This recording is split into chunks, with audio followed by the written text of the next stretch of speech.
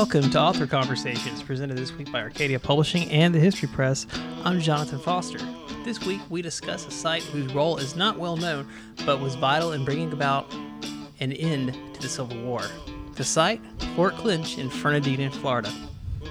Even though Fernandina was tucked away in the far southern reaches of the Confederacy, Fort Clinch had been abandoned to federal forces by March of 1862. It proved a boon to the Union war effort, and the island became a haven for runaway slaves, with many joining the Federal Army. The military occupation of this vital seaport helped end the war, and the Reconstruction period that followed bore witness to Union and Confederate veterans working together to bring Fernandina into a golden era of prosperity.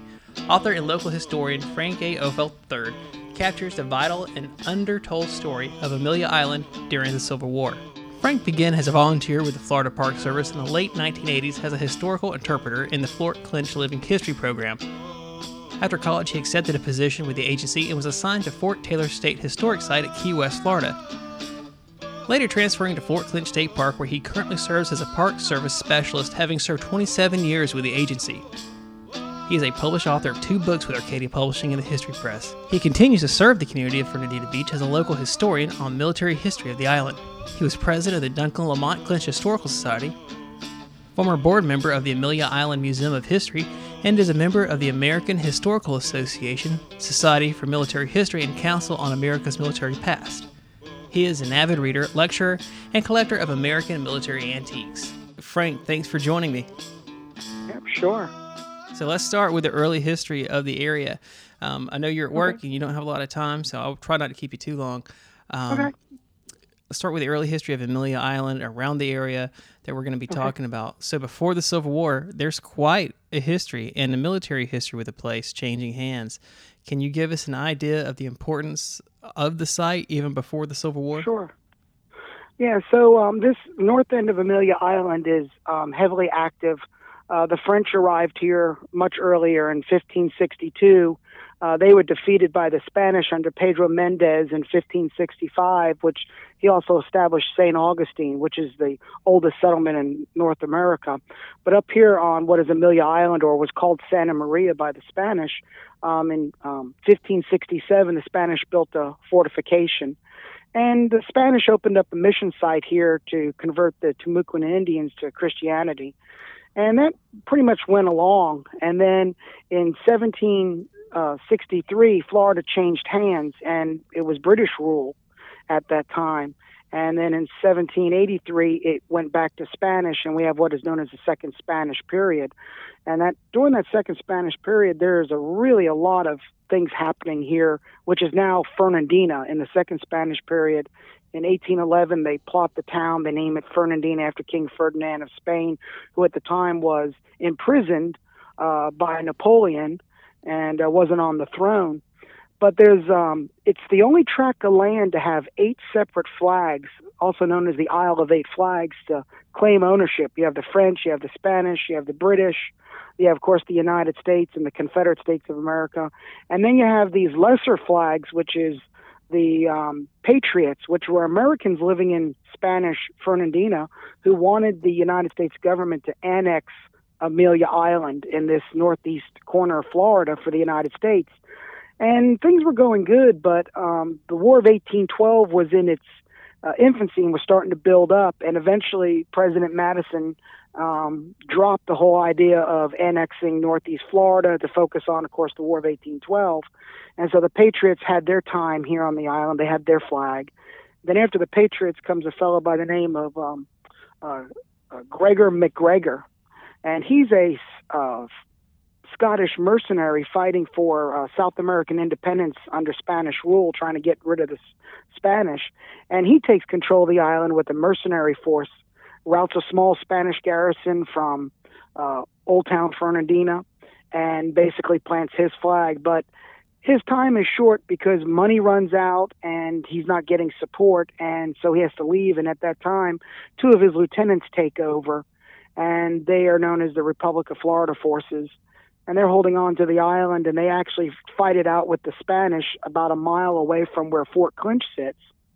And they do that in 1817. And, of course, with that, there's another change. That's when the privateer Louis Ari takes over the island and the town, which is Old Fernandina, was just called Fernandina back then. And he basically is a privateer, and he controls everything here. But that's a threat to, security of the United States. You can't have a privateer operating out of Fernandina when we're sitting on the international border between Spanish Florida and Georgia, which is the United States of America. So U.S. forces are sent over. They take control of the island, the fort site, the town, and they wait till Spain regains control here, which they do. And then, of course, in 1821, Spain sells Florida under the Adamus-Onis Treaty to the United States for $5 million, and Florida opens up as a U.S. territory. Yeah, and so when they open up as a U.S. territory, why is this? Obviously it has changed hands a lot, and there's been a lot of obviously military different, like you mentioned, 8 different flags planted there in the area. 8. So that, I'm guessing, is going to play a role into why the United States government decides to start building a fort near Fernandina. Yeah, the importance, what had happened was after the acquisition of Florida and becoming a territory, the United States government tasked the Army's Corps of Engineers to survey, of course, the new territories. And they surveying Florida. And Florida is a vast peninsula, as everybody knows when you look at a map. But what they do is they focus in on the established seaport communities. Where are they? Where is the greatest population at? And how thriving are these seaports as far as commerce, trade? And Fernandina, it ranks up there. It's a thriving seaport already established under Spanish and British rule, and now United States rule. It's also right across from Fernandina, across the Cumberland Sound, is St. Mary's, Georgia, which is also a thriving seaport as well.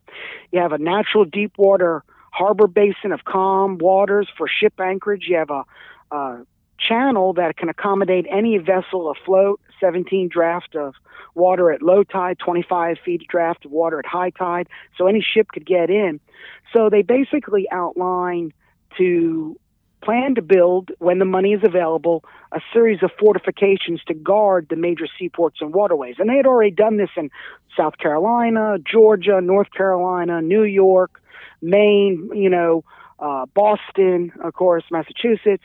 So they definitely looking at that. And when the funds do become available, they start building these fortifications. They build, the first forts are constructed over in the Panhandle at Pensacola, Florida, because that's a major seaport. And then the forts in the Florida Keys are constructed right after statehood in 1845. And then 2 years later, Fort Clinch is started in 1847. And their focus is to guard the major seaports and waterways already established that also are growing and where there's a large civilian population at. And so they're trying to protect the major seaports and waterways from what they would believe would be a foreign threat. We had just fought 2 wars with the British, but we also had the rise of Napoleon, and he's toppling European countries left and right. And if he continues to be victorious, will he turn his attention to America next?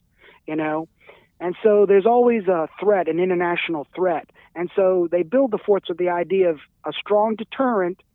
We'd rather have it and not need it, but it's there if we do need it. Absolutely. And so Fernandina is selected for that. And there was a tie here to where I live here in Charleston in the book, because in December of 1860, South Carolina will secede from the Union.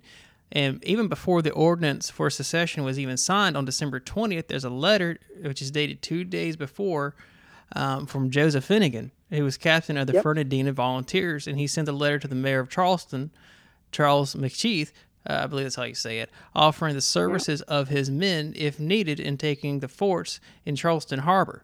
And today, though, we see forts and we understand forts to be U.S. government property.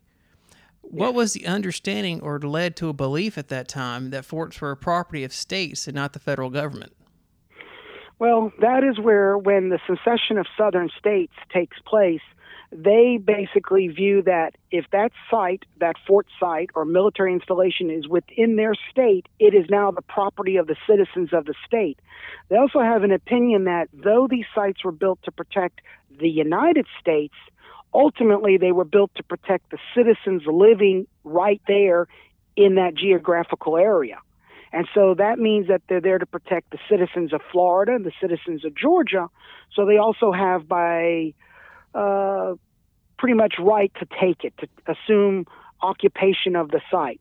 They no longer are part of the United States, and therefore they feel that any of this federal installations within their states are theirs now. And they will be used to defend the citizens of the state against an aggressive force, should that happen. Yeah, and so in the book, though, the taking of Fort Clinch is not taken by the Confederacy; it's taken by Floridian forces. Yes, they are, and that's a big distinction. A lot of people just, I guess, it's just simpler sometimes just to say they're Confederates. But when you really get down to it, they're not Confederates. They are state militia forces called up by the direction of the governor to act on behalf of the governor and the citizens of Florida and to provide for the defense of the state. And so they are state militia forces. And then later on, they'll eventually be sworn into the Provisional Army of the Confederate States of America, which will allow them to receive goods on a national level instead of just on a state level. I guess, a lot of people, when states secede, they basically are claiming their sovereignty. Hey, and they have to provide for their forces and for the citizens. But since we have the formation of the Confederate States of America, now we have a national organization that is waging war for Southern independence and its rights, and therefore these forces are going to be drawn up and then mustered into that Provisional Army and then, of course, the Standard Army of the Confederacy. And that's what we have here. They're state militia forces, and they remain that way until much later in the year of 1861 when they're eventually sworn into the Confederate Army. And there's also some controversy over who's being sworn in and why are they and how are they mustered in and stuff. So there's questions as to that as well. Yeah, I always found that part also of the Civil War very interesting also. And, even with the whole Home Guard part of the different states too and how that affect, it just overall parts of the Civil War. That's just the little nuances of Civil War study that's always interested me. But when the Floridians took control, it was a drastically different takeover of the fort than when, say, what happened with Fort Sumter. And that was very interesting to me to read about too. There's a little bit of paperwork involved. There. Yeah. Can you tell us a little bit about how that went? Yeah, so what they do here is the militia is here in the town of Fernandina. The Fernandina Volunteers, led by Captain Finnegan, they're here.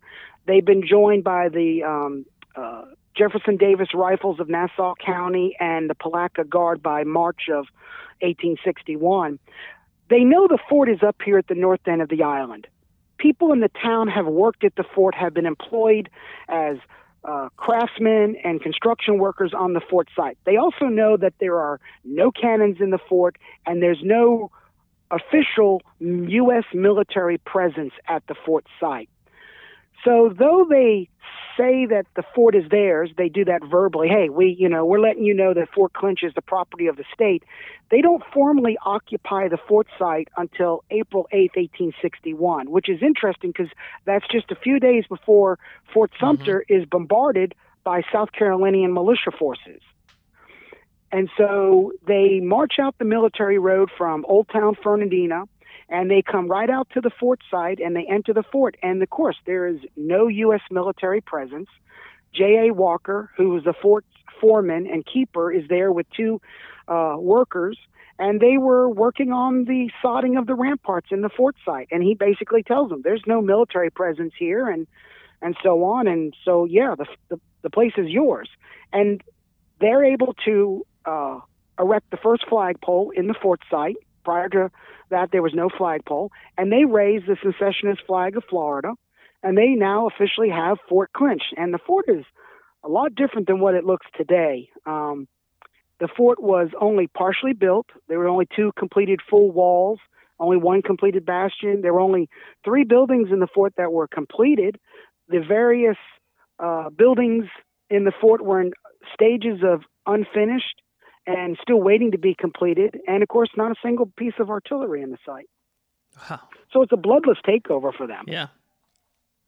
It's the fact that when they come in, it's they're working on the sod, and I love the fact that the gentleman just basically says, "Have at it, it's yours." What am I going to do Yeah. against you? It's an Yeah, and amazing it's story to interesting. me. These little Yeah, because these stories. yeah, he's told. See, what happens earlier on is an Army engineering officer is sent down under direction of General Totten, who was the chief of the Corps of Engineers, Captain Woodbury. And Woodbury arrives here in Fernandina at the height that all this secessionist has already taken place and the militia forces are assembled. And he's here to settle the U.S. government accounts as it relates to Fort Clinch. So he's paying off workers that hadn't been paid and closing out business accounts. And he is approached by Colonel Butler of the state militia forces here at Fernandina. And Butler tells him that any sale related to Fort Clinch, we believe that to be illegal because the state has, by basically verbal authority, has taken possession of the site. It's ours. And then Woodbury, of course, is telling his superior in the letter that we have in the book that, hey, I settled the government accounts to the best of my ability, and Colonel Butler told me that the state has assumed authority of the site, and I assume that any day now they will take formal possession of the site. And that letter was written on April 4th. And 4 days later, the state militia forces actually occupy Fort Clinch. Yeah, it's unbelievable. And a little bit later on, I'm going to get to another letter, and it's a report that you have that I love the fact that you included the whole thing in the book. But before we do, I want to get to another engineer, and not a lot of people who just casually know about the war know that this man was an engineer. But he would become the most well-known Confederate general, and he was inspecting coastal defenses at the beginning of the war. We're talking about Robert E. Lee. What role, if any, did Lee play in the armament and the defenses of Fort Clinch and surrounding areas? Because there's also batteries. We know, for instance, here in Charleston, there wasn't just Fort Moultrie and Sumter and Johnson. There were also batteries and floating batteries here too. Yeah. So there would be batteries in support. And what role did he play in the decision, if any, to withdraw Confederate forces from the island? So Lee is what's going on through 1861, through the early stage of secession here in Florida over the summer, is they build a 4-gun battery southeast of the fort. And they're kind of, I want to say, in some term, they're kind of like very relaxed. They're thinking that the United States government is not going to challenge them. They're going to have their independence. So we'll do a little bit, but we don't have to do much. And as it progresses along, they start to see that that's not going to happen. We get into the first major land battle and so on. Well, Lee, Robert E. Lee, assumes command of the Department of South Carolina, Georgia, and Florida. And it's based in South Carolina's headquarters. And his job is to see to the defenses of these 3 southern states now. And he is being inundated with requests from everybody. We need guns, we need shoes, we need ammunition, we need cannons, we need leather goods, we need everything possible. And he's trying to get that sent out to them. And here at Fernandina, they are making the request, if you want us to defend the Cumberland Sound and the ports of Fernandina and St. Mary's, we need supplies, we need logistics, we need it, and we need it bad. Ultimately, they wind up with 33 pieces of artillery. They build a number of additional artillery batteries, but there's one thing that is constantly short on, and that is powder and ammunition. Mm-hmm. And they do not have enough of that to sustain themselves in a prolonged bombardment with a hostile enemy force that has the ability to bring in supplies. And so finally, Lee comes down here, takes a tour of inspection, and this is where it's really interesting, and I try to focus on this in the book.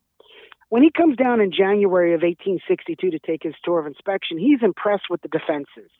He makes some recommendations for this and this and this, and he assures the military personnel here that they're going to get what they need. We're going to make that happen. We're going to direct equipment, munitions, artillery be sent to you. And then he leaves. And they're waiting for this to come. However, there's something else happening further north.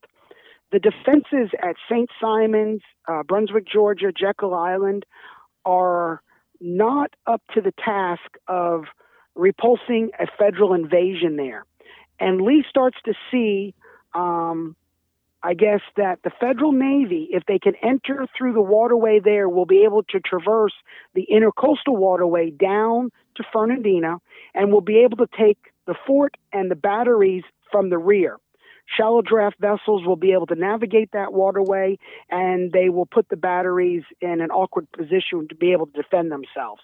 That, compounded with the lack of munitions, and of course those defenses not at Brunswick, St. Simons, and Jekyll Island, ultimately, almost a month later, in mid-February, forces Lee to authorize a withdrawal of Southern forces, Confederate forces, from Fernandina and Amelia Island and Cumberland Island. And he details in his letter what they should do to get everything out of here. You know, take the guns off of Cumberland Island, move the guns from around Fort Clinch, get them to the railroad yard, get all that moved out of place, put Quaker guns, dummy cannons that are painted black logs, in place to give the enemy the impression we do have artillery. But he's also under constant pressure from the department commander here in Florida, which is James Hayward Trappier. Trappier was a South Carolinian, graduate of West Point, served in the Mexican War to become a planter after leaving the Army after the Mexican War. He was appointed the department commander for Middle and East Florida. And he is of the opinion that without the needed supplies and the fact that the enemy will make use of the waterway behind Cumberland Island to bring in their naval ships, that the area is undefendable. And therefore, he's pressuring Lee to ultimately push toward giving the orders to evacuate. And so finally, Lee gets all the intelligence, looks over it, and makes a decision that they're going to strategically withdraw from here. And that's really disheartening, too, for the citizens of Fernandina and the Southern forces on Amelia Island, because in Northeast Florida, here on Amelia Island at Fort Clinch, this was the largest gathering of Confederate forces in 1861 in Northeast Florida. We won't see those numbers again until the Battle of Olustee that takes place in February 1864, and its end is a Confederate victory. So for that, to all this buildup, all this pressure to build new batteries, mount more cannons, and safeguard the citizens, now basically we're pulling out. Wow. And when they pull out, the Union is already starting to think, are they not, about the Anaconda Plan that they're going to institute, which is to blockade all southern ports. But to do this, they're going to need southern bases to operate from. And you've included in the book this great report, the Secretary of the Navy, Gideon Welles, about what would make Amelia Island and Fernandina and Fort Clinch such a great base of operations. Did you have that letter? Do y'all have that at the fort, or have access to it at the fort? Did you have to do research for it? That original letter is in the National Archives. I had the opportunity to actually see the original letter upon request. Of course, we have a copy of it. It's also published in the official records of the War of Rebellion, the compendium there, that was done by the U.S. government after the war was over. And it's ironic that that letter is dated July 5th, 1861, and the first major land battle of the Civil War has not even happened yet, and that would be the Battle of Bull Run, also known as Manassas, to the Southern forces. And they're already talking about how important Fernandina is. And I think that was a missed piece of history, that we're going to put up a naval blockade, and to be able to make that naval blockade be efficient, we're going to have a base to operate from.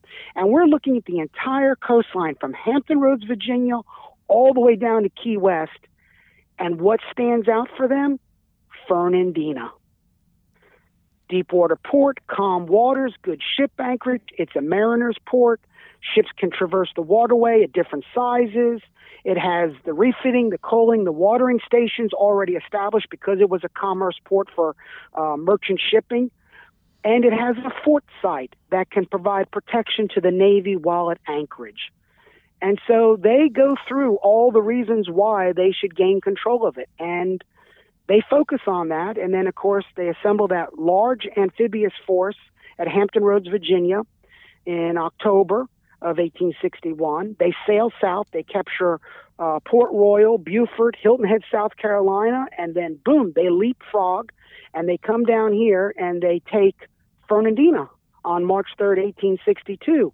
And the South Atlantic Fleet is going to be, the most of its ships, the majority of them are going to be based out of the port of Fernandina, where they can take on the supplies, give liberty to the crews, also refit ships if they have to because of the calm waters. They can do that in the harbor basin. And so it shows how important Fernandina was and how much Fernandina is going to play a part in the naval blockade of maintaining the fleet from Fernandina north up toward North Carolina and Fernandina south toward the Florida Keys. Just the foresight is just incredible. We don't think about that offhand when you're just thinking about the Civil War unless you really dig into the history. And that's why it's so important to dig into the history and to go to battlefields and to go to historic sites like Fort Clinch. Fort Sumter, of course, is a big site to visit. But I encourage people when they come here to Charleston to go to Fort Moultrie and visit the history there, because there's a lot of more Civil War history, I feel, at Fort Moultrie and at smaller forts that people, don't think about a lot. And there's so much, and Fort Clinch is a site that has so much history, because if it wasn't for Fort Clinch, the Union, like you talk about in the book, the Union victory would not have come about as quickly as it would have. Such an important site. The naval blockade was so effective. General Scott, hey, we really want to take care of the South here in this regard. We need to put up a naval blockade. We need to block all their southern seaports from receiving or exporting any goods to support their war machine. And, to be able to come up with that, and then for them to sit there and have this meeting, and even though the letter's dated July 5th, that conversation was going on most likely weeks and months ahead of that, where they were all working together to look at maps and drawings and figure out where we need to go, where can we support the naval blockade from. And ultimately, that blockade is so efficient that by 1864, they pretty much start releasing the blockade, because they've done such a great job of cutting off supplies to the Southern Confederacy. They capture Mobile in June of 1864. That shuts down in the Gulf of Mexico activities there. And their next big move is Fort Fisher in North Carolina. At Wilmington, they're going to push to knock that out, and that's going to take place in the beginning of 1865. So they really have cut them off. But it's that foresight to think ahead and be like, how are we going to shut them down? And then plan it all out and then execute it. And I believe that Fort Clinch, Fernandina, and the military occupation by the federal forces, Army and Navy, are a major contributing to helping to bring the war to a rapid end. Yeah. And I know you're still at work, and I don't want to keep you too much longer, but we have, we've taken listeners up really to the point. I know we've touched just now a little bit past that, but we've really taken listeners to the point of where the Union takes control of the fort and the island.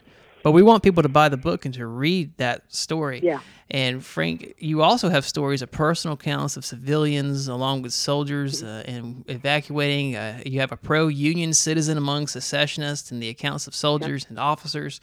And that's what makes a book like this so interesting and personal. And yes, we have the overarching account of the fort and the town and the war, but the personal accounts, the stories of individuals, are what really give us the connections to the past. And do you have any accounts from the books that stand out in your mind? I know Harriet Tubman was there.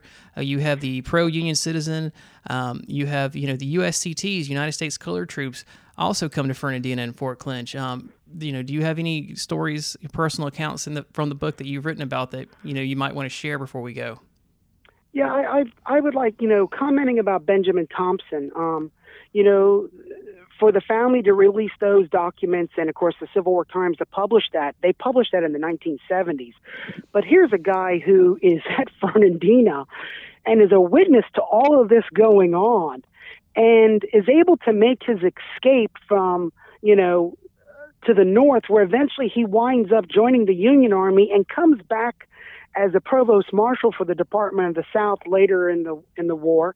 And the man that helped him get away was the United States Senator David Yulee, and he winds up being Yulee's jailer at the end of the war. Wow.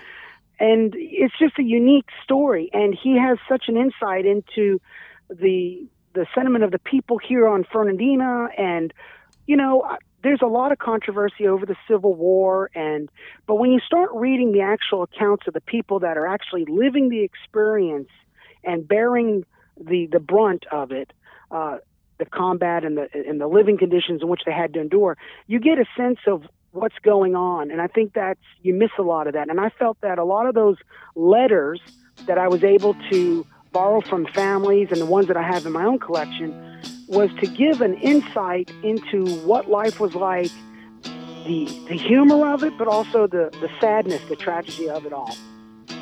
Absolutely. Frank, thank you for taking time to talk to me. I really appreciate it. You're welcome. Thank you, the audience, for listening. Fort Clinch, Fernandina, and the Civil War is available for pre-order online at arcadiapublishing.com and will be available for purchase at your local bookstore beginning August 10th, 2020. I want to thank Jane Bill's Unnamed Band Project for the show's theme song. You can check them out on Facebook by searching for Jane Bill's Unnamed Band Project. If you have questions or future episode ideas, you can reach me by email at arcadiaauthorconversations@gmail.com. That's arcadiaauthorconversations@gmail.com. I'll talk with you again soon.